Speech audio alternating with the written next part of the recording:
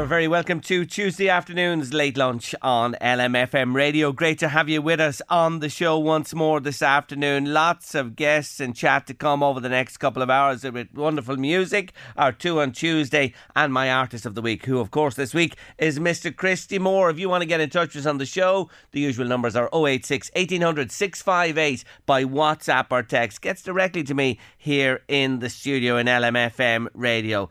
Now, I begin the show today with something that really caught my attention over the Christmas holidays. I keep an eye on the news early in the morning, and one of my ports of call are BBC Breakfast. And honestly, I couldn't believe what I was seeing on the TV screen, and neither could Ben Thompson or Naga Munchetti, the presenters, either. You see, there's a TikTok internet sensation, and he's a mouse. He's known as Mr. Jingles, and his owner joins me on the line from Norfolk in the UK. I'm delighted to say hello to Martin Critchlow. Hi, Martin. Hi, Jerry. How are you? I'm great, and it's wonderful to have you with us on Irish Radio. Well, Martin, I'll tell you one thing. I was just so delighted to see you and Mr. Jingles on the TV screen, because I have to let you in a little secret. Many moons ago, when I was a young lad, I kept pet mice. And in fact, I got my first mouse in Coventry in England and brought him home with me to Ireland here and had him for a few years as well. So I'm into what you're into at the moment. Tell us about Mr. Jingles. How long have you had him? Well, Mr. Jingles, he's been about quite a while. If you ever know the movie The Green Mile... Yes. He was in that. He was indeed. So he doesn't like to disclose his age, but he does make lots of videos, as you've seen. As I've seen, because as soon as we saw it on the BBC, we went looking, and my God, all of the videos that you've posted on TikTok of him. How long have you had him? He's been with me probably about 3 years now. And is he your only mouse? No, I have a few others now, because when I got Mr. Jingles, he's a little harvest mouse. He's the smallest mice we have in the UK. And when I come across Mr. Jingles, I started looking into what he was, and then I got into breeding harvest mice for release back to the wild as the populations are low. Okay. And this fella is so close to you and you to him. You're nearly inseparable, the pair of you. Oh yeah, he goes everywhere. He's been to work with me. He's driven the forklift. He comes in the lorry sometimes. When we go shopping in Tesco's, he sits on the trolley. And we go around and put the items in the back. We get some looks then. He's been in the local pub because he's a celebrity, so they don't mind him going for a little jar. He goes to the beach with a little towel and an umbrella. He does get about. he gets about for sure. I'm just trying to picture him in Tesco with you. Has he his own club card? I'll tell you what, I wish he had, because he cost me a fortune when he puts his stuff on my bill. Oh my. This is so enjoyable, I have to say. But look at how does he travel about? I know you see him sitting on your shoulder and your hands and everything. Do you carry him on your person, or how do you take him around all those places? He sits inside my pocket usually, and obviously he just stays in there. And then obviously we just get him out, and if we're in the supermarket, he'll get out and get in the trolley. Like I say, he goes to the park. He gets out and has a little swing on the swing. When we're driving the lorry, he's on the dash, so he can see what's out there. And did I see had he a haircut, or were you trimming his hair with the scissors? Yeah. I give him a little haircut. We set a little barber bit up for him and give him a little just short back in size. We don't take too much off though. But Martin, like for me, this would be just fascinating to come across you and him. It wouldn't bother me in the slightest. I'd be actually just over the moon. But you know yourself, there are so many people have such a fear of mice. Do you ever get that reaction that people just run away or bolt when they see him with you? We do get that. But lately, because I've been on like a few radios and bits and bobs and the telly, like you see, he's starting to become like a little local celebrity. So in the local area now, people just know me and Mr. Jingles. But like you say, you get odd ones where it's a bit, ooh, it's a mouse. But it's actually, Mr. Jingles has actually turned the corner for quite a lot of people, because a lot of people who thought a little bit different about mice is now thinking the other way, that they're not that bad. Yeah, so he's actually dealing with the fears, people who have a fear of mice, so that he's making it, he's changing their perception and perspective on mice. I'll tell you one thing, you needn't bring him near our house, because my wife would be just gone. I'd never see her again. That'd be the end of it if Mr. Jingles appears. That's certainly not going to happen in my life today. When he goes to the pub, does he like a little sip of alcohol or anything, or a nibble on a nut or a crisp or anything like that? Well, he'll have a little bit of lemonade, but sugar-free. Okay. And he will have a nibble on a packet of KP peanuts. Oh, yes. Oh, yes. The mice love the nuts for sure. And tell me this, like when he's at home, right, when he's not in celebrity mode, working with you, shopping, in the pub, you name it, at home, yeah, of course, behind the scenes, he lives a normal type of mouse type of life. What's his day like? Does he sleep much? Is he active during the night time? What? Well, harvest mice, they're actually, it's one of the only mice where it's active day and night.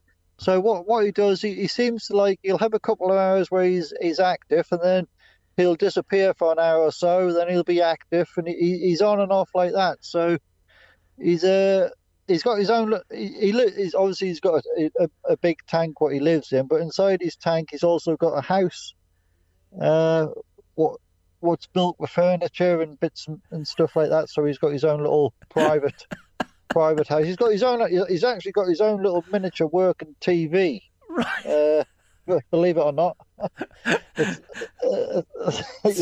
TV's about the size of a normal matchbox, and it does so many. He likes Batman, so it's got so many episodes of Batman on it. He's a fan of the Caped Crusader. So he has a home within your home that he lives in himself. What do you feed him on? And does he eat much? He loves prawn crackers from the Chinese shop. Does he?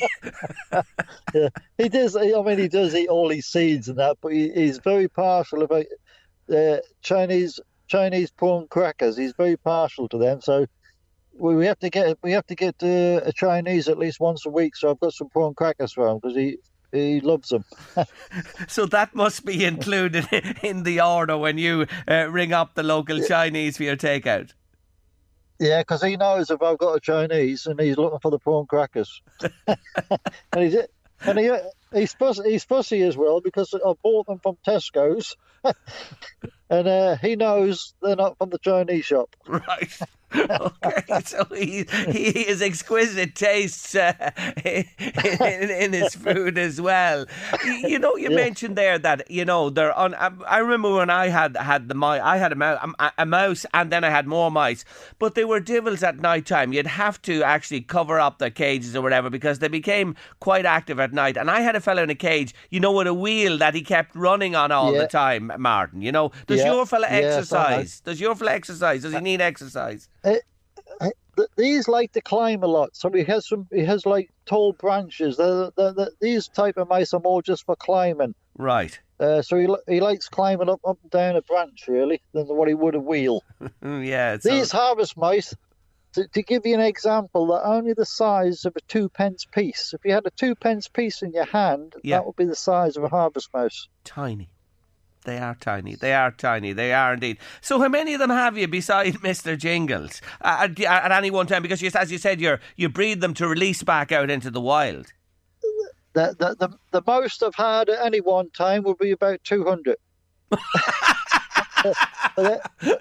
but they would be released. I don't release in the winter time, so I won't always wait until it's late when there's a bit of food about. Yeah. That's when we release them. Martin, I have to ask you this. I'm being presumptuous here. I take it with 200 mice in the house, you live alone. No, I do have a partner. Oh, do you? Yeah, only Mr. Jingles comes in the house. The others, I see. I've got a big shed outside where they live. Right, I have you now. I'm with you now. I didn't understand that. I see. And what about your partner? No issue with Mr. Jingles. Doesn't come between you and your partner. No.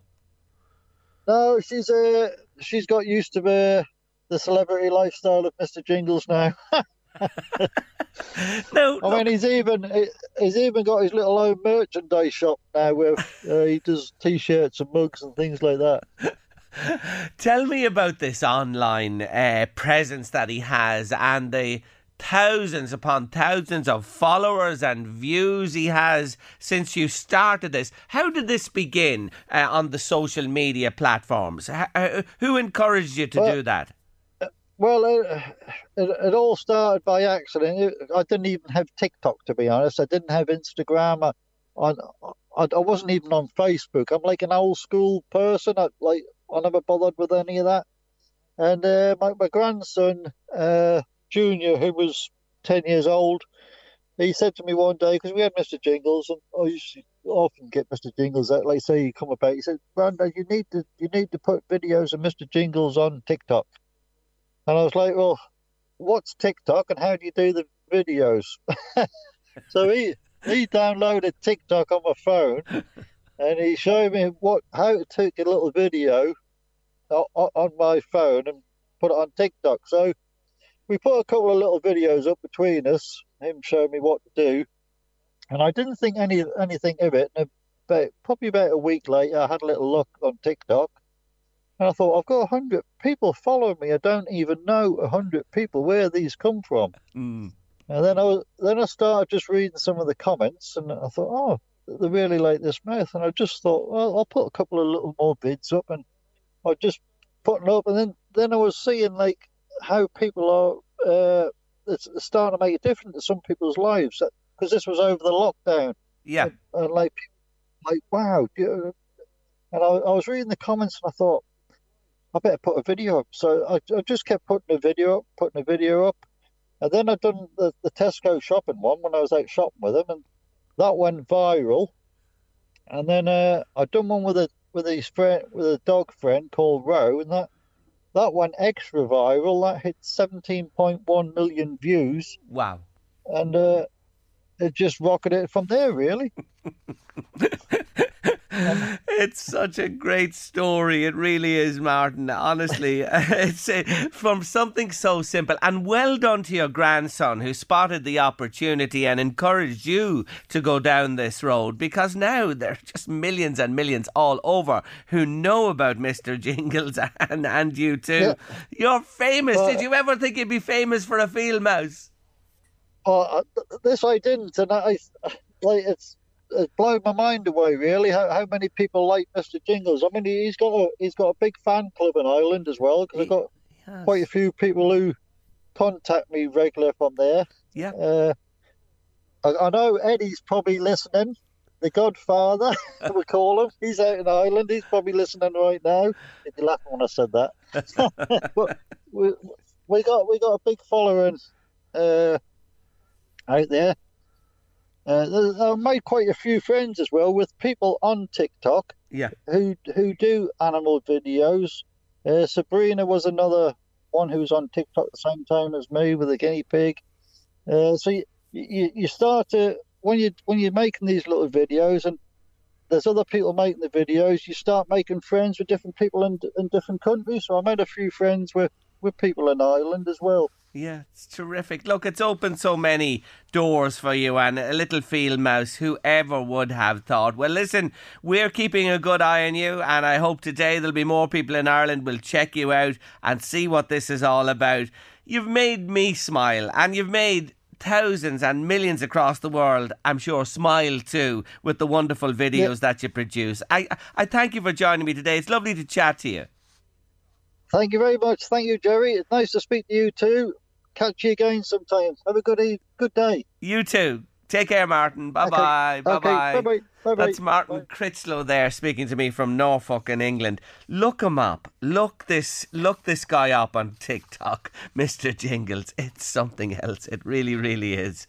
I love mice. You know that myself. No bother with me and mice. Not at all. And I think this is just a great wee story. You're at Late Lunch on LMFM radio this Tuesday afternoon. A big thank you to our Tommy O'Rourke. Thank you, Tommy, and all the O'Rourkes, Sheila, Emma, Ailish, Christopher and Aoife. Your Christmas cards arrived today. Just today, would you believe it? Posted on the 19th of December. Snail mail indeed. But thank you to the O'Rourkes in Italy. Got the cards and I've distributed them around the house as well. And we're delighted to receive them. And thank you so much for sending them in to us on Late Lunch this afternoon. Now, I have a card here to read to you. And I want to just thank Father Paddy Rush for sending it to us. As you know, it was our 15th birthday on Friday last. And it says, Dear Jerry, Louise and Deirdre and all the team on LMFM's Late Lunch, I've just been listening to your birthday podcast. Listen back. Congratulations. I'm a great believer in celebrating success and marking milestones. This is a super one for you all as you look back after 7,800 hours of broadcasting in those 15 years. Oh, Paddy can do the maths for sure. It's such a wonderful achievement and celebrated as well by all the awards you have received over that time. Well done to you personally and to your team, Louise, of course, and Deirdre, who began it all with you on your birthday show. Thanks for inviting me to be part of your journey over the years and for sharing a little piece of life in the Northeast. As they say, keep on keeping on, and that comes in with blessings from Father Paddy Rush, one of our very good friends on Late Lunch this afternoon. I'm really delighted to receive that from you, Paddy. Thanks so much indeed for getting in touch with us and sending us in the birthday card. Just to let you know that coming up on Late Lunch after 2 on the show, John Shanahan is joining us. He's our good friend based in Houston, Texas. Spent a lot of time here in the Northeast, and in fact he's coming back and he's going to give us his perspective on the forthcoming US presidential election. We have our 2 on Tuesday to come. Tony Conlon is in the house for us this afternoon as well with his first motoring feature of the new year. We'll find out what he's driving and he's going to chat to us as well about road safety. As you probably heard from my voice over the last while, I have a bloody sinusitis, and I have to say I'm on a run of antibiotics at this stage. And I was just thinking, today on the show, I'd ask listeners, people are saying to me, you need to take honey, you should be having more garlic, are you taking the supplements, the vitamin D? I'll tell you folks, I'm taking honey, I'm taking Udos. I'm on Udos Super 8 for the last nearly 2 months at this stage. Vitamin D, vitamin C, zinc, you name it. I'm trying absolutely everything. But I know, and I it's just not me. I know there's a lot of issues out there in the population with chest infections and severe colds, flus and things like that. But I was just wondering today on the show, do you take something out there that you swear by? Is there an old remedy of your mother's or your grandmother's or whatever that you take without fail and you feel it underpins your health or helps you avoid these colds and flus and things like that? Anybody out there with something like that you'd let me know about? I'd love to hear from you. 086 1800 658 by WhatsApp or text. You can get in touch with me. Do you take something? Do you swear by the honey? Do you swear by rakes of garlic? Is there anything else? Is there a concoction you put together? Or is there a supplement or a tonic you take as well that might help me. I need something urgently, because I'm on a run of 4 doses now. October, November, December, and now again in January. And I'm getting fed up with it, to be honest with you.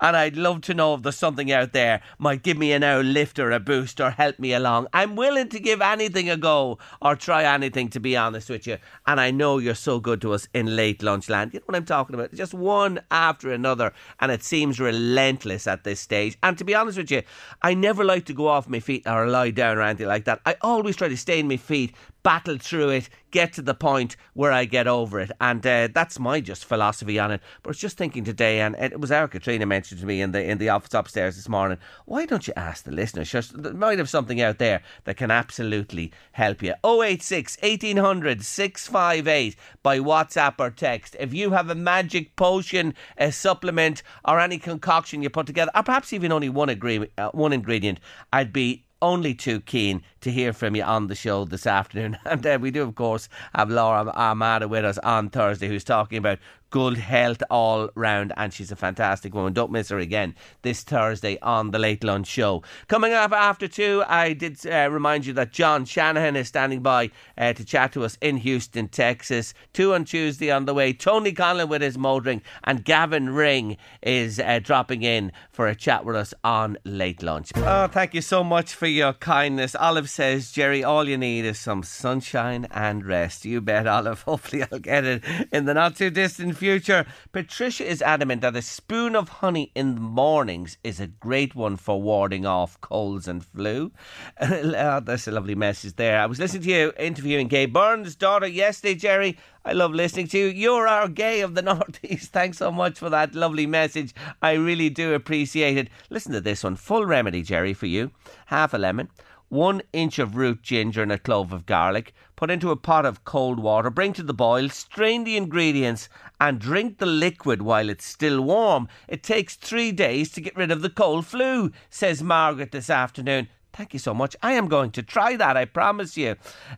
Jerry, take a good tonic. They make them up in the chemist, about €15, and do rub the Vicks on your chest and leave it on all night. Wash it off in the morning when you shower. It's really, really good. Thank you indeed for your suggestions for the remedies that will help me get rid of this blimmin' thing that's been hanging on me for weeks and weeks. Now we move on Late Lunch with a good friend of ours, and actually I caught up with him late yesterday evening in Houston, Texas. John Shanahan. He's a wonderful, wonderful guy. Big connections here in the Northeast. He's coming back shortly as well. But I wanted to chat to him about a few things like the Middle East situation, Ukraine, the Northeast here, of course, the local issue. But I began by asking him about the US presidential election, which is about to really kick off over the coming weeks. Here's John. So we're approaching the primaries. We're getting close to the primary season. In fact, the initial primaries are only 60 days away, if you can believe that. So the presidential race is on, and Donald Trump appears to be the front runner on the Republican side by a very substantial margin. Second place, it now appears, is the former governor of South Carolina, Nikki Haley.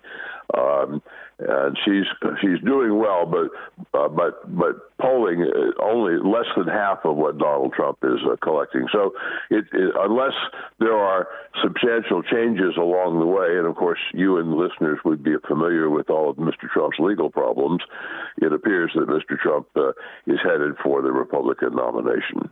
What do you make of that? If he gets the nomination and goes up against Biden, the president, he's the sitting president, and normally the sitting president is in pole position, but it looks like in the swing states, the key states, that he could be outpolled by a Trump run for president.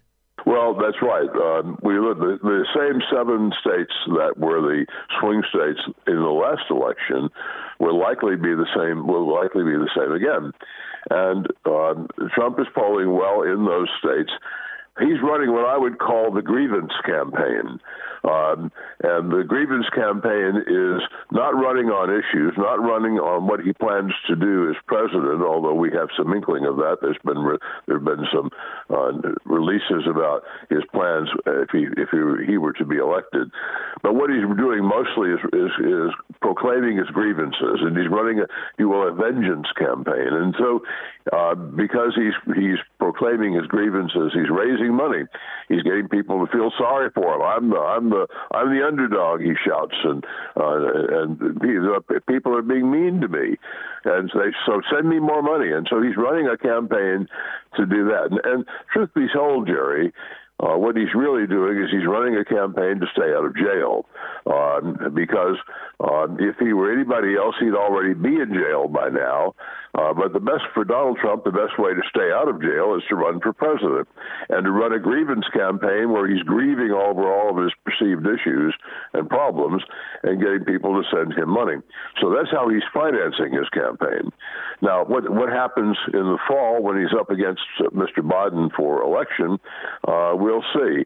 Whether he makes it that far is actually going to be a critical question because he's got a number of pending actions in various courts. In fact, there are about 4 different courts in which he has to appear over the course of the coming year for a variety of charges, and if he's found guilty on any of those charges, he's automatically disqualified for running for president. But if he does, John, and if you can cast your mind forward to next November and the election, can you see Joe Biden winning?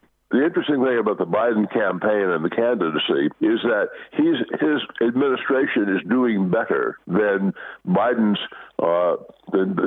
media tells us. In other words, the end results, the things that are happening under the Biden administration, are actually quite good. Good from a job standpoint, good from an economic standpoint, good from a foreign relations standpoint. But unfortunately, Biden's really not getting the sort of credit, I think, in the media that he deserves. And so one of the things that I hope happens between now and November is that Biden revamps his communications team and brings in a communications team that will essentially tell the story, because he has a story to tell. My initial training in university was in economics, and I've looked recently at the economics numbers, and there's no argument to it. The inflation which was determined to be a problem earlier on. Inflation's been brought solidly under control. Consumer prices, particularly, for example, in petrol, have been contained. Those prices, in fact, have gone down. Energy alternatives have been developed at a remarkable rate. And so we're dealing with the climate change issues, although not as quickly as anybody would like. Nobody's happy about, the rate of that, but we all recognize that that's going to take time. But we're addressing climate change issues. We're creating jobs. We've reduced inflation, and we've brought consumer prices in line. All of those are facts that can be easily verified by anybody who's gotten a basic review of the data. And Biden needs to get that message out. And whether he does that or not, I think will have a large impact on the campaign. You mentioned foreign relations there, and it would be remiss of me not to mention Ukraine. And I know Joe Biden and the Democrats support Ukraine to the hilt. The Republicans, well, different story altogether. And, of course, the conflict in the Middle East, where you're probably aware here in Ireland there is huge sympathy for the Palestinian people. Mm-hmm. And there's a real concern that Joe Biden really hasn't brought to bear his influence on the Israeli government. What do you say to that?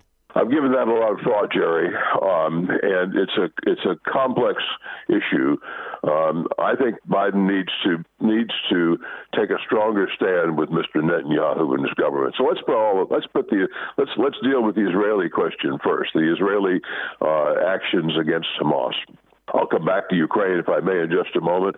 But with respect to the Israel conflict, very frankly, Israel brought the terrorist activities of a couple of months ago largely on themselves, and that's probably a shocking statement for many to hear. But the reality is that the brutal, repressive, and oppressive policies of the Netanyahu government, a far-right dictatorship, frankly, by the time all of that happened, created a situation in Palestine, in Gaza, that was just simply unacceptable. It's hard to blame the Israelis on an individual basis for what happened, but from the standpoint of their government and what the Likud government run by Mr. Netanyahu has done to that country, there's no excuse for it. And very frankly, while the United States has a long relationship with Israel, we're beginning to realize, I think, in the United States, just how badly Netanyahu and company have been running Israel. While at the same time, American taxpayers are largely supporting it. And that's becoming a very, very serious problem. Netanyahu is, I think your listeners probably know, Jerry, was under investigation for corruption and had been, in fact, found guilty of corruption prior to the start of this conflict. So he's using the so-called war council that he's created, a mixture of various folks in government in Israel, to take the heat off of him, and at the same time justify the absolutely miserable, terrible activities that he's taken against the Palestinians in Gaza. Now, that doesn't excuse the terrorism that Hamas has undertaken in Gaza. But it certainly makes it clear that both parties have a lot of blood on their own hands. Ukraine is a proxy war for the advance of Russia in Europe. That's the bottom line. We absolutely must stop Russia in Ukraine. If we don't do it before it's all over, they'll be in Poland next, in the Baltic states right after that, it'll be knocking on the front door of NATO. And when they get into Poland and the Baltic states, NATO will be involved. The United States will be involved. And frankly, to put it very bluntly, it'll be hell to pay in Europe with another world war.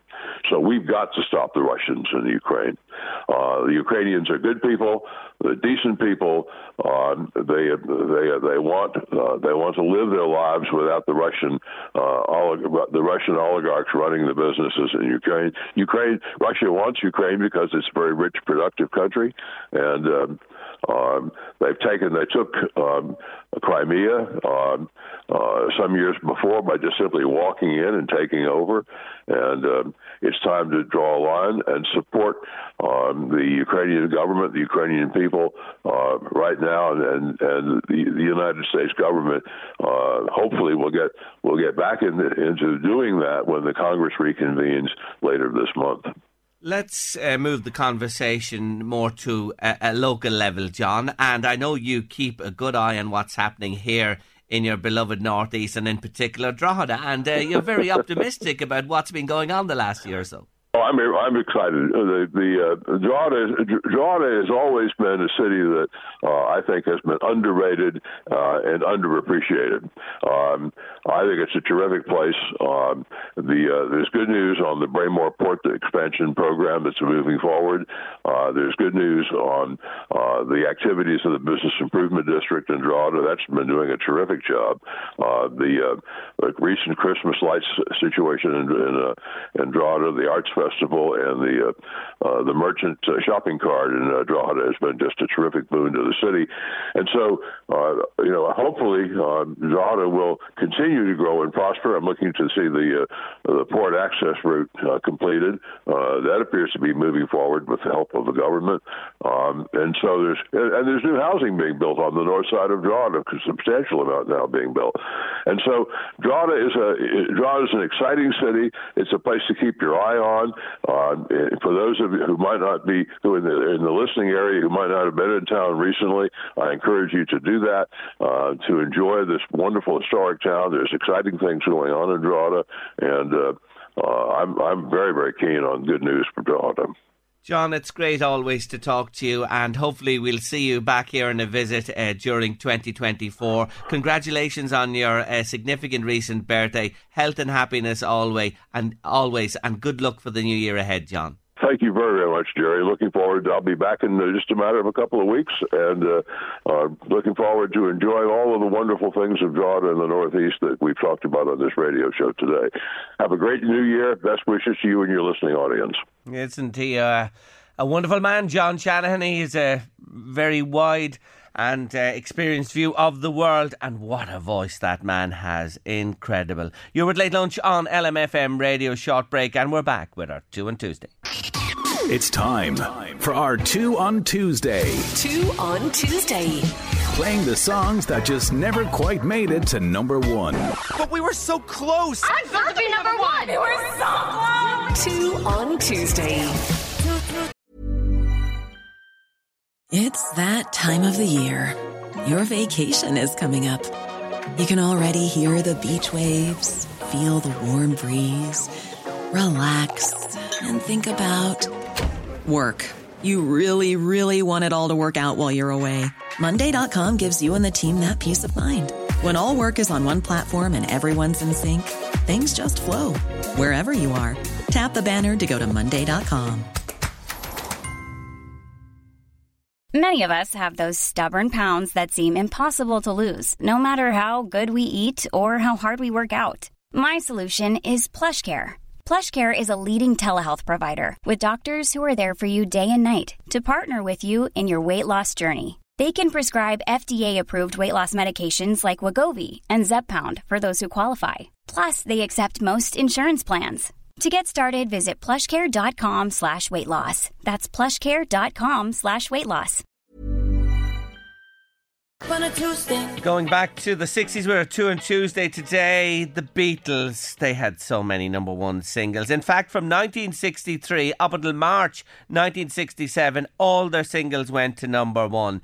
This was the first one that didn't in that period of time. Double A-side single, Penny Lane and Strawberry Fields. It's our 2 on Tuesday this Tuesday. Penny Lane, there is a barber showing photographs of every head he's had the pleasure to know, and all the people that come and go stop and say hello.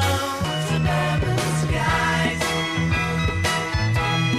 Penny Lane. Our 2 on Tuesday, Penny Lane from the Beatles on your Late Lunch this Tuesday afternoon. Now, they had such a run of number ones, it took something special to keep that one off top spot. Well, when I tell you, the song that did was originally released by Eddie Miller in 1949 and covered by so many people in the interim. But what a hit it was for Mr. Engelbert Humperdinck. 6 weeks at number one, keeping the Beatles off top spot. It's Release Me. Please release me, let me go, for I don't love you anymore. Let me go. Yes, Mr. Engelbert Humperdinck with the song that prevented the Beatles making it to number one with their big one. Yes, the double A-side, Penny Lane and Strawberry Fields. What a song, Engelbert. That was his ticket for life, wasn't it? And many more besides. I must include him actually as Artist of the Week one week because he had many, many big hits. You're with Late Lunch on LMFM Radio. Short break, and he's waiting to jump into the driving seat, and away we go for another year. Tony Connellan's with us next. Delighted to have him back with us for another year. Tony Connellan, Happy New Year and welcome back to the show. Thanks, Jerry, and many happy returns. And I want to tell them again, you are the longest serving correspondent regular in LMFM Radio's history, and it's great to have you. I only recently knew that, actually. Yeah, you are. It was making me feel old, yeah. Not at all, not at all. It's a pleasure. When you love cars and drive cars like you do, how could you not be young at heart forever, Tony? Absolutely. Yeah. Anyway, it's great to have you with us. Thanks. What's out in the car park today? I always like to ask you. Kia EV9, Jerry. It's the new big electric one from Kia. 2 versions of it. GT version's the one I'm driving. It's all electric, and the prices vary from 77,000 to 85,000. It's not going to sell an awful lot, but it's such a luxurious six-seater. It can also be a seven-seater. You can get a seven-seater version. All the equipment in the world, all high-tech stuff. Really high-tech Now, stuff. as you say, and to be honest, and people listening to us today, they say when you talk about those type of figures of money, as you say, it's probably beyond, it's definitely beyond the reach of most people listening to us. Yeah. But to talk about a car like that, in terms of charging and range, what will you get out of it? Well, the range, I'm reading it there today, I'm down to, I started off at about 434 when I collected the car. Yeah. I'm down now to 299 actually. Okay. I'm after being above in Tesco to get a little bit of a charge in it before I came here, and because 2 charging points in Trim were broken down, and I rang this morning and I got a lovely gentleman to tell me that they will be rejigged or whatever Friday afternoon. So that's like going into a petrol station being told come back on Friday. Yes. You know. Anyway, look, there's one in Drogheda working perfectly anyway, and it is all electric, and that is the range, and the temperature is down, and it's holding at that. It's doing okay. Temperatures affect these cars, doesn't it? Yes. Temperatures can affect them, weight can affect them. The whole thing I see that can affect them is bigger than anything else, is to go in there, your different drive modes. Why would you buy an electric and go into sport mode? It's beyond me, because you're not going to get the range that's required or that you want. So you go into eco mode and you can put up the paddles and regenerate more when you lift your foot off the accelerator, like going down a hill or whatever. It's like self-braking the car itself. So you're going to get a little bit more power back into it. Look, as I said to you, it's for some people, and it certainly works for some people. There's no doubt all about it. Yeah. If big long journeys is a different thing, but this Kia, this is Kia there with EV6 too. Like they're a long time ahead. The Niro plug-in is the nearest thing I've seen that will do 50 odd kilometres on pure electric drive. Plus you have the petrol engine. So look.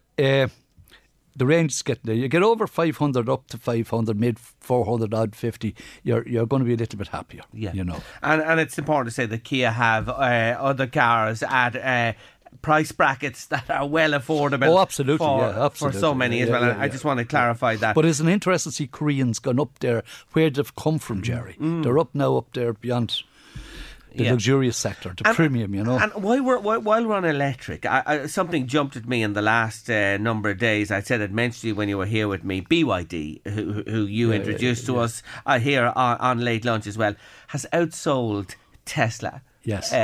In sales worldwide, you know, that's significant. It is, and like we've said this before. Like it's like if you're doing something, you do your research, and I keep saying this. It's not an advertisement for them or anything like that. For Moore Distributors Limited to take on BYD, they've done their homework. Here you have the only manufacturer in the world of electric vehicles that manufacture everything themselves. They started off small as battery manufacturers not too many years ago, and now they've all these models. You have the Otto 3, you have the Dolphin that's just recently there. Just in just before Christmas. It's a really suave looking car. It is, the shape of it. I wait to see the Seal. The Seal is going to be launched at the end of this month.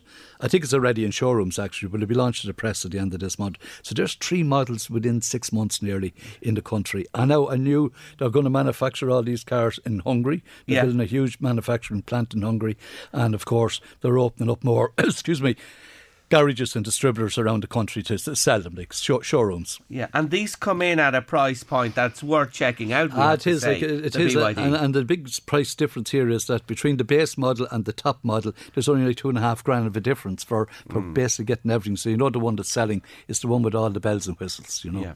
Let's talk about a couple of other marks while you're with us. You want to talk about the Nissan Ariya?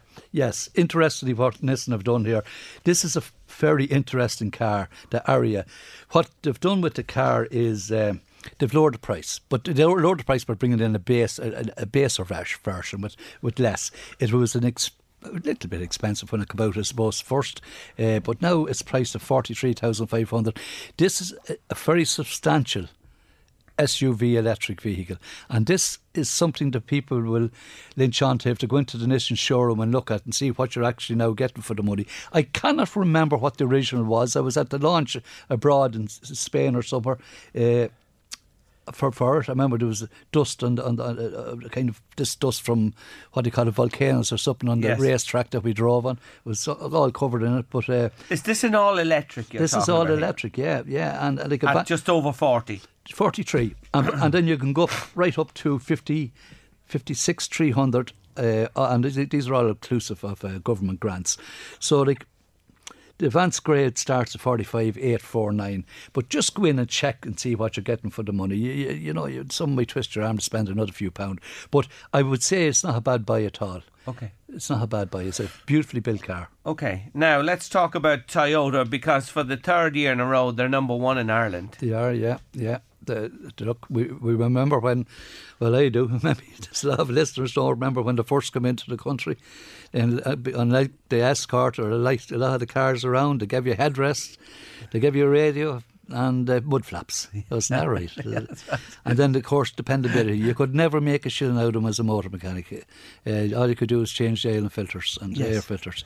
They never broke down, you know. So that's gone into generations, maybe second, third generation of families in Ireland. And that's why you have the Toyota Corolla, the Toyota Yaris, the Toyota Yaris Cross, which is kind of a little Yaris on stilts as such, a bit higher, and the Toyota CHR, which is a brand new one out now. They're in the top 10. Yeah, 4 in the top 10 cars in Ireland. Toyota have more than anybody else. Yeah, they're like a rock star. You know, like they're just right well up there. And I think you're right in what you say. Toyota have fans and fans that span generations at this stage. You're on the mark there for sure, Tony. And I have to say, the new CHR, it's a fabulous looking car. It is. Like they're doing all the right things, and long may it continue. They sold 16,532 cars in 2023. I think that's about 13.5% of the market. Closing 2023. So hopefully they kick off to a good. Now, I'd say hopefully the one thing that can catch everyone out here is prices and the cost of money. So let everyone hold their heads and not get too mad about things, you know. Now, the new Peugeot 208, a word about that you want to have with us today. What do you know of this? There's a new Peugeot 208. All I know is I drove recently the revamped 2008. Put in this beautiful, stylish front on it. It even made it prettier, Jerry. The 2 fangs either side now, and whatever. Real self-identifying car. They're introducing the electric in the 308, the hatchback, and in the station wagon, the 308. That's coming, and the 208. It's a revamp, Jerry. It's a lot of little twigs and changes to it, and they have a beautiful range of cars. I think I said to you last year, it's one of the dealerships. If I was young again, I want to start to look for a dealership, I think I'd be knocking at the Lions door there and kind of say, will you? They're stylish, aren't they? And the comfort. That's one thing through the years French cars are renowned for. Like it's a great advantage to be in the business. I would think, like Toyota and like Nissan, even like the cars we're speaking about, BYD now come along. The cars can help sell themselves. It's not a big sell, you know, that you can sit down there. Like the prettiness of the Peugeot is right across the board, Jerry. Right across the board is self-evident, and that's why they're good dealerships and big company now. More and more. Nicky Smith was here at me at the start, the first show of the new year back. We were just chatting about this, like he was with us back 15 years ago when we began this show on the first day, and he was just reflecting on how the industry has changed in 15 years since we went on the air here, and he was just saying like the push to electric is just unstoppable now. It is. And you know, you mentioned Nicky Smith, and we go back a long time with Nicky Smith myself, and interesting, the family business, his dad and himself and that. And here's the real interesting thing, I don't really know, Jerry, but his 2 sons are going into the same business, and like that's family. Like when you see Smiths over the door, that is family. You know, there's names over doors, I haven't a clue who they are, but Smiths, that's family. Yeah. It was just something I picked up with him as well, and the way our chats have changed as well over the years. There's no doubt, as you said, there's always a place. There's a place for the petrol, there's a place for the diesel still. We're in big transition, but the transition wheel is really turning now, isn't it? Into 24. Yeah, but the whole thing about transition is, just one more than this, Jerry, that as you said, the wheel is in motion. There's no doubt at all about that. And it was, as I said to you, announced at the Mercedes E-Class launch by Mercedes themselves, and it was known factor that this thing is not going to really happen to 2035. And that's when the cease will come. It was going to be 2030 when they stop manufacturing and petrol cars and diesel cars. But at the moment you get the E-Class and petrol, diesel and PEV plug-in and hybrids and diesel hybrids. So it's there. let no one force this upon us. Like as I said to you about the parking meters, I want to charge my car and then I'm told Friday evening. That's not a service. Yes. That is not a service by the electrical company.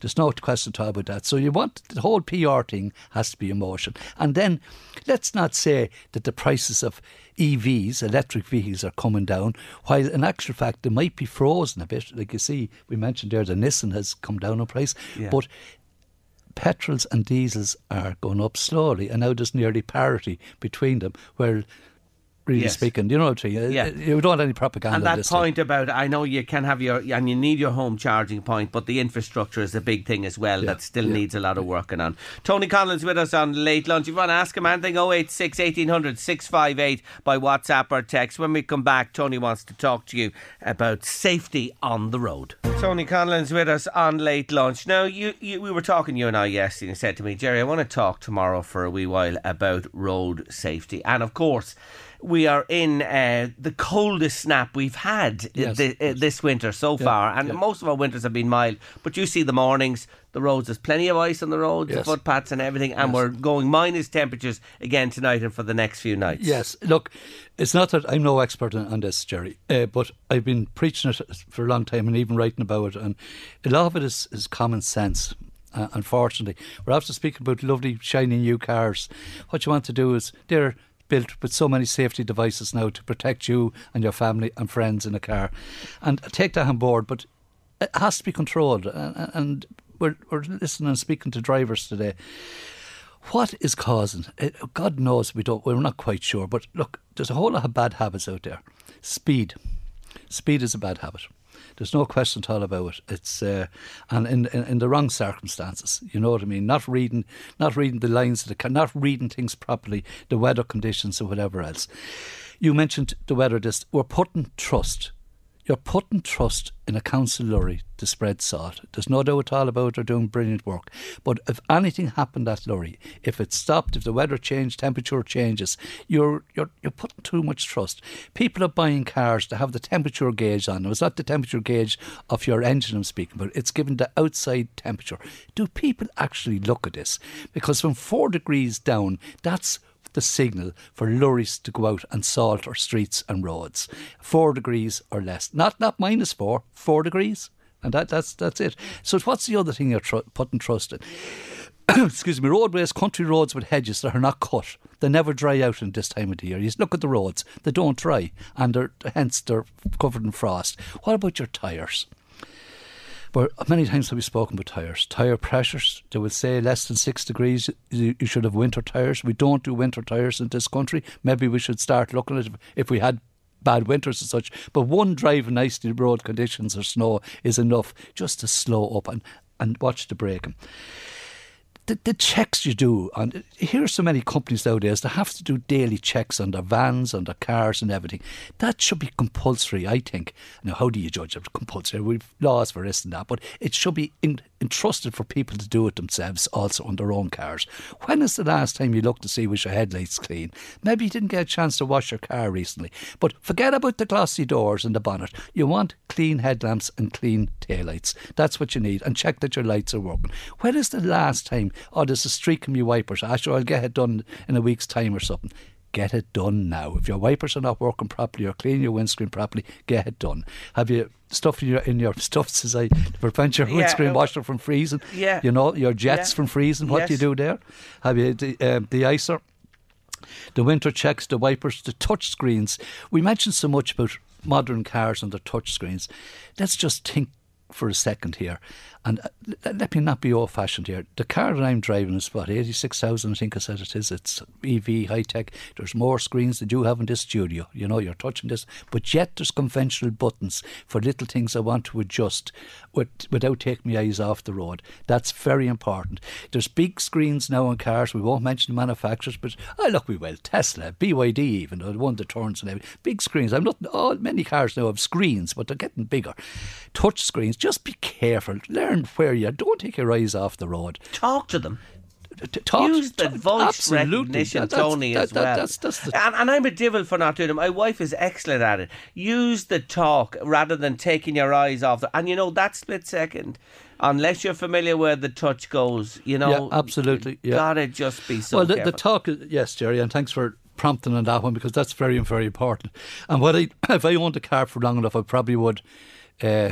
It would get used to be meat accident, maybe, you know. But yes, no, you're very, very good in that. Lack of concentration. Driving is a beautiful thing.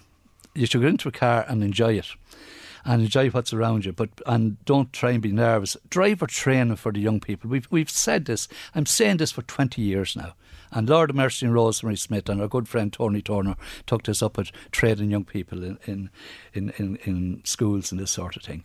So if you want to. If that lovable grandchild or son or daughter or whatever, just think of training for them. Where can you get extra training? That's the most important thing in life, to get someone good training, good driver's lessons, and never, you should go back and do another bit of training. Refresh it. Refresh it. And if there's such a thing as someone, Google it. Is there advanced, I don't know where it is, I done one years ago, advanced driving course. Do it. I think a few things I want to come back to that you mentioned there. Speed, and I have to say that to myself as well, to slow down. This 30 kilometre thing is going to come in across the country now in urban areas, and that's going to be a real shake up for all of us. It is, in terms of completely slowing down in urban areas. That is on the way, folks, whether you like it or not. And if you've driven in the UK in the last number of years, last 10, 15 years, you will see it over there. They are really adamant, and they clamp down on this with cameras and with mobile units around 30 kilometres in built up areas. I want to come back to the tyres, because I want to say this as well. So many people just never look at their tyres. They just never consider, that a tyre has a lifetime. Yes. People think you put them on or you get a car new, they do you forever. That's not the case. No. And I would say if you go to your car today and look at your tyres, a lot of people are going to be shocked at what they find in terms of the lack of tread. Absolutely. And you've been on this case for years. I'm just going to repeat something I've said here many years ago, that your passengers behind you, beautiful children sitting behind you driving, are probably wearing stay-at-the-art trainers or runners. You won't buy the cheap ones for them. They won't wear them, possibly. But you'll buy cheap tyres. And you're putting your family in risk. And you're not checking. Before you go on holidays, look what happens. They walk around on an airplane. They're checking everything on an airplane. Same with cars. You're going down the road. Check the treads. You don't have to be a motor mechanic to see a tyre will tell you a story. Oh, absolutely. And it's frightened me at times, and I think a lot of people don't pay regard to that. Modern cars as well, by the way, will tell you when you need to inflate your tyre. You know that. Yes, that's right. It's a great thing. Now, older ones not, but certainly the modern cars, I've seen it in mine. Yes. And it'll tell you which tyre exactly needs attention. Yes. Tyre pressures is a key thing as well at this time of the year. Absolutely. There's no doubt at all about it. And if you don't know how to do it, like I know they're getting more complicated. They get parking maybe in some service stations or whatever else. Sometimes even they're charging now for air. But go into where you buy your tyres and ask the lads or girls or whatever, would they please check your tyres. You can buy a gauge in the motor factors and just check it for yourself. Where do you get the pressure readings? Well, it's in just your book, your service book. It's in the book of the car, or it's on the flap of the fuel, It's up to us as individuals. You can't pass the responsibility on to anyone else. It's your car, it's your life, it's other lives as well. Just one final thing on the phone thing. It's not just about motors I'm speaking about here. And it only happened to me yesterday in my own town. A lady walks across on the phone on the pedestrian crossing. You are asking a driver to put so much trust. Yes. There could be a child crying in the back of that car, the concentration could be lacking, and you could be knocked down. Well said as well. On the phones, even if you're not driving. And Mary onto us there as well. What about walkers and runners who are not illuminated either as well? It's a challenge for oncoming drivers. We agree with you there, Mary. You've got to take responsibility as well. Tony Conlon, until the next time, we'll see you in the month of February. Thank you for joining us. Very welcome, Jerry. Thank you. The Late Lunch Artist of the Week. Artist of the Week. Yes, I'm bringing it all back home this week with Mr. Christy Moore, and I told you about him yesterday growing up in Kildare, his early life, his mammy rearing him, and how he got into the music business when he quit his banking job. Well, 1973 was a significant year for Christy because it brought us his first major record release called Prosperous. Isn't there a town in Kildare called Prosperous? There is indeed.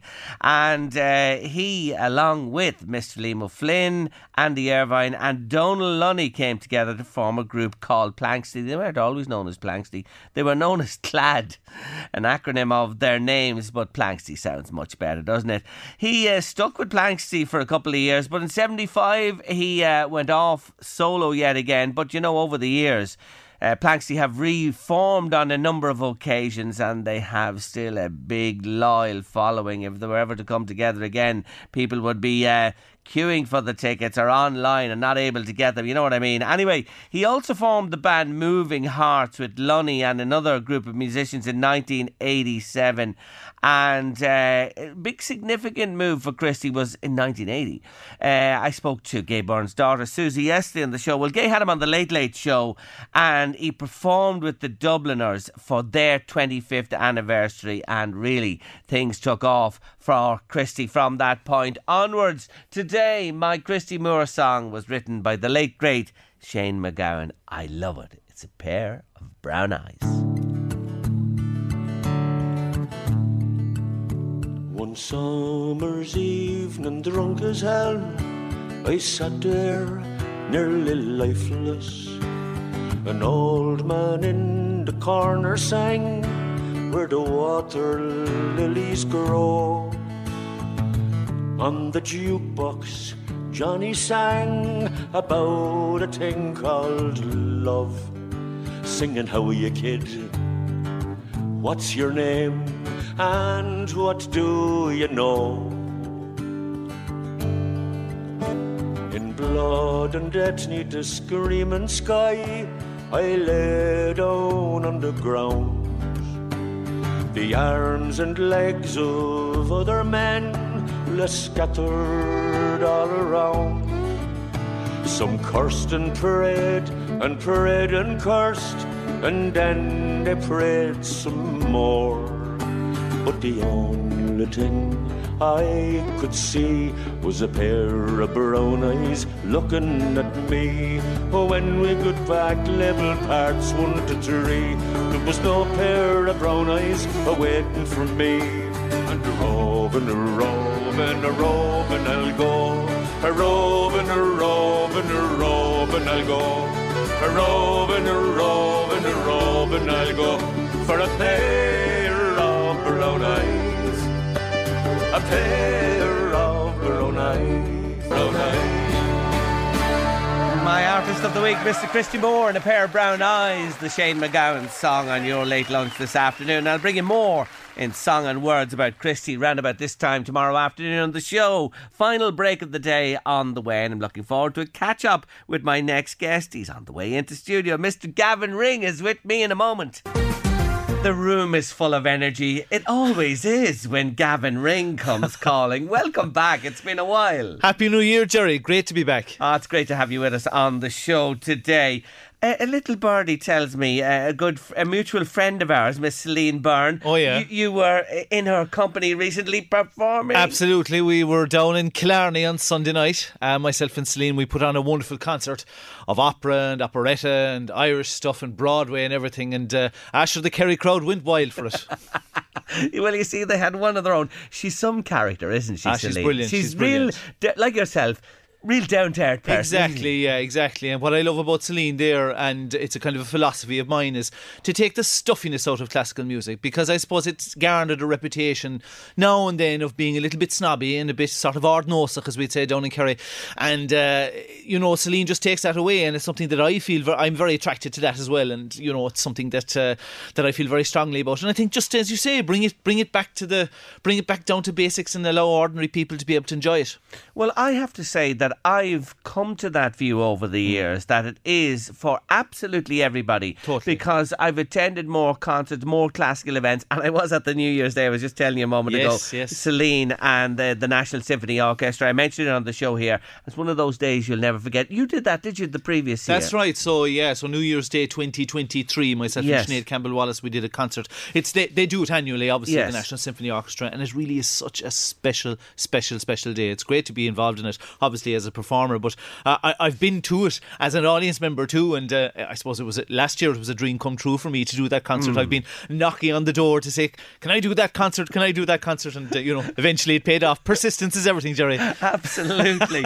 and what a year 23 has been for you. And let's talk about on a local level. Yes. Because Pauline Ashwood, who founded and drove forward the Drogheda Classical for years and years, you now have assumed the mantle from Pauline. Big shoes, Jerry. Big shoes. But I've been loving it. Obviously I took over there in September. And we've finished the first half of our season. And Jerry, I'm a Liverpool supporter, and the thing about Liverpool is it's always a very good start to the season. It's always a very good first half, but it's always an even better second half. And it's the same can be said now of Drogheda Classical Music for our second half of our series going forward in 2024. We have a fantastic lineup of artists. And it begins on the 19th of January. You can pronounce the names. I ain't going to. Yeah, I've had to do a bit of practice here right now, but I think I've got it right. So look, we kick off, as it were, on the 19th of January next week, St. Peter's Church of Ireland, with the Finnish-Dutch cellist Jonathan Rusman, and he's partnered on piano by Varvara Nepomniachtchaya, and she's a wonderful Russian pianist. And they've got now, Jonathan Rusman is, in particular, he's, I suppose, something of a prodigy. He's like, if to take a look at him, you'd swear he just came out of primary school. But he is just incredible, and to watch him at work on the cello is a sight to behold. It's like watching someone like Lionel Messi or Gooch Cooper or something like that. It really is. It's just a mass. It's an exhibition. So anybody who's out there, if you want to beat those January blues, come to us next week at St. Peter's Church of Ireland. 7 o'clock, we'll have a pre-concert talk, which is free, and everything that's free in life has to be good, Jerry, by virtue of the fact that it's free. And that's what myself and Jonathan will be. That's something I've introduced actually this year at the series, is a pre-concert talk, half an hour before kick-off, as it were, 10-15 minutes with one or more of the artists, and we chat about life, we chat about performing, we chat about the programme, we sort of just break it down for the audience. And it's sort of, again, it relaxes the performers. It relaxes me, certainly, anyway. And it relaxes the audience as well. And actually, they've been a big hit. There's always a big attendance at the pre-concert talks as well. And as I say, it's just a way to sort of just, get into the mood for the evening, And it's also a good opportunity, if you want to get a good seat at St. Peter's Church of Ireland, to come in at 7 o'clock, and you'll get right up the front, as they say. Can you pay in the door? Or you're better booking in advance, aren't you, though? Oh, 100%, absolutely. So you can book it through Drogheda Arts. They're obviously our artistic partners here in the lovely town of Drogheda. And so you can ring them up, or you can do it online. You can come to the door if you want, but as I say, it's you're better off to book online. You're better off to pre-book. This year we have some really good rates. Actually, we've got so for under 18s, it's only €5 in. If you're a student and you have your student card, it's €10, and there's also family rates as well. And there's the regular tickets are just €20, and then there's a concession fee then for old age pensioners and things like that at €18. So it's really good value for money. And that's the 19th. That's coming up very soon. Now, don't talk about the others because they're a little bit far ahead, but we will come back to them. 9th of February, 2nd of March and the 19th of April are the other three concerts to come in the series, but nearer to the time. The 19th is the one now. This one next week is the one to get along to, whet your appetite and set it up for the springtime of the year. Absolutely, yeah. And as I say, January's a tough all month. We know what it's like. We've had the Christmas. We had a great time over the Christmas, and everybody's taking down their twinkly lights, and we're back in the gym, and we're staying away from the mince pies and all that type of thing. Why not sort of counterbalance that with a wonderful concert next week, as I say, at St. Peter's Church of Ireland? And I mean, St. Peter's Church of Ireland is just one of those places that you go to, obviously not just for music, but it's so full of history. It's a wonderful space to immerse yourself in. It really is. I mean, Drogheda is so lucky that it has a space like that for performance, and you won't regret it. The acoustics are unbelievable in the place. I've experienced it over the years as well, and Gavin is absolutely right. It's an experience to behold, and if you haven't, go along, dip the toes in the water, and I tell you, you will be back. I guarantee you'll be smitten by it for sure. Absolutely. That's the thing we have as well. Like, we always find that whoever goes to it, let's say they try it out once, they're back for the following one. They're back for the following one, because it really is I mean, Drogheda Classical Music, and okay, I might be a little bit biased when I say this, but I think it is the best classical music series in the country. And I say that obviously because the calibre of artists that we get, it's right up there with what you would get at Wigmore Hall in London or Carnegie Hall in New York. It's right up there. That's the quality that you have. And as I say, in terms of a venue, in terms of acoustics, in terms of atmosphere, you're not going to get better than St. Peter's Church of Ireland. And as I say, like, it's in the heart of Drogheda. Drogheda is a town which is steeped in history and culture. It's so ripe for something like this, and as I say, like, you know, I make no apologies, as I say. I told you this room is electric since this man stepped in, and that transfers, I can tell you, into these concerts and all around it. Look, the other thing about last year, I was just looking at you, Glyndebourne again, the opera there, world renowned. Gavin Ring is there, BBC Proms again, world renowned, and our own Electric Picnic. We have to mention that, of course, at absolutely. home. God, you're keeping tabs on me. Well, Jerry, good man. What a year, you know what I mean, for you personally. It has been. It's been a great year now, thank God. And obviously we're the far side of the pandemic now, which is great. And that means obviously everything is back to full tilt. And yeah, I've had a great year. We had a wonderful season at Glyndebourne and at the BBC Proms and whatnot. You know, it's what can I say, Jerry? It's a privilege to do what I do for a living. It really is. And as well to be, you know, involved now with Drogheda Classical Music on top of everything else is just the cherry on top. And of course you are now domiciled in the beautiful village of Blackrock in County Louth with Nicola and the three younger ones as well. That's right. Living life to the full in the most beautiful place. Oh, absolutely. Sure, look, Blackrock is absolutely gorgeous. It really is. Like, you know, one of the stipulations that I always had with Nicola, because obviously, look, I'm from Kerry and I grew up with the sea and all that. Yes. I says, no matter where we're living, I need the sea to be close by. It's just something in me. And I suppose, look, I'm right there on the water's edge in Blackrock, and I'm able to go for a swim, and I'm saving up for a boat actually at the moment. So hopefully I'll be able to throw the few pennies together in the next few years and do a bit of fishing for pollock and mackerel and things, you know. No bother to you. I'll tell you, that's one thing I miss. They don't really come in shore anymore, and I haven't got great sea legs for the boat, but a fresh mackerel from the Irish Sea, Gavin. Oh, you can't. There's nothing to beat it. You actually saw a wonderful programme actually on RTE. Was it on Nationwide? It was all about the Sea Loud. Yes. Initiative where it's all about the wonderful seafood and things that we have here in County Louth, and it really is. You know, I'll say, look, I'm from Kerry. We've got great seafood down there, but Louth is right up there. It certainly is. Listen, it's great to see you. Thanks for popping in today. You've really brought the energy to proceedings. Just reminding you again, 19th of January, Drogheda Classical, wonderful lineup, and more besides in February, March and April. Good luck to you with everything. Thank you for joining me today, Gavin. Jerry, you're a gent. Thanks a million.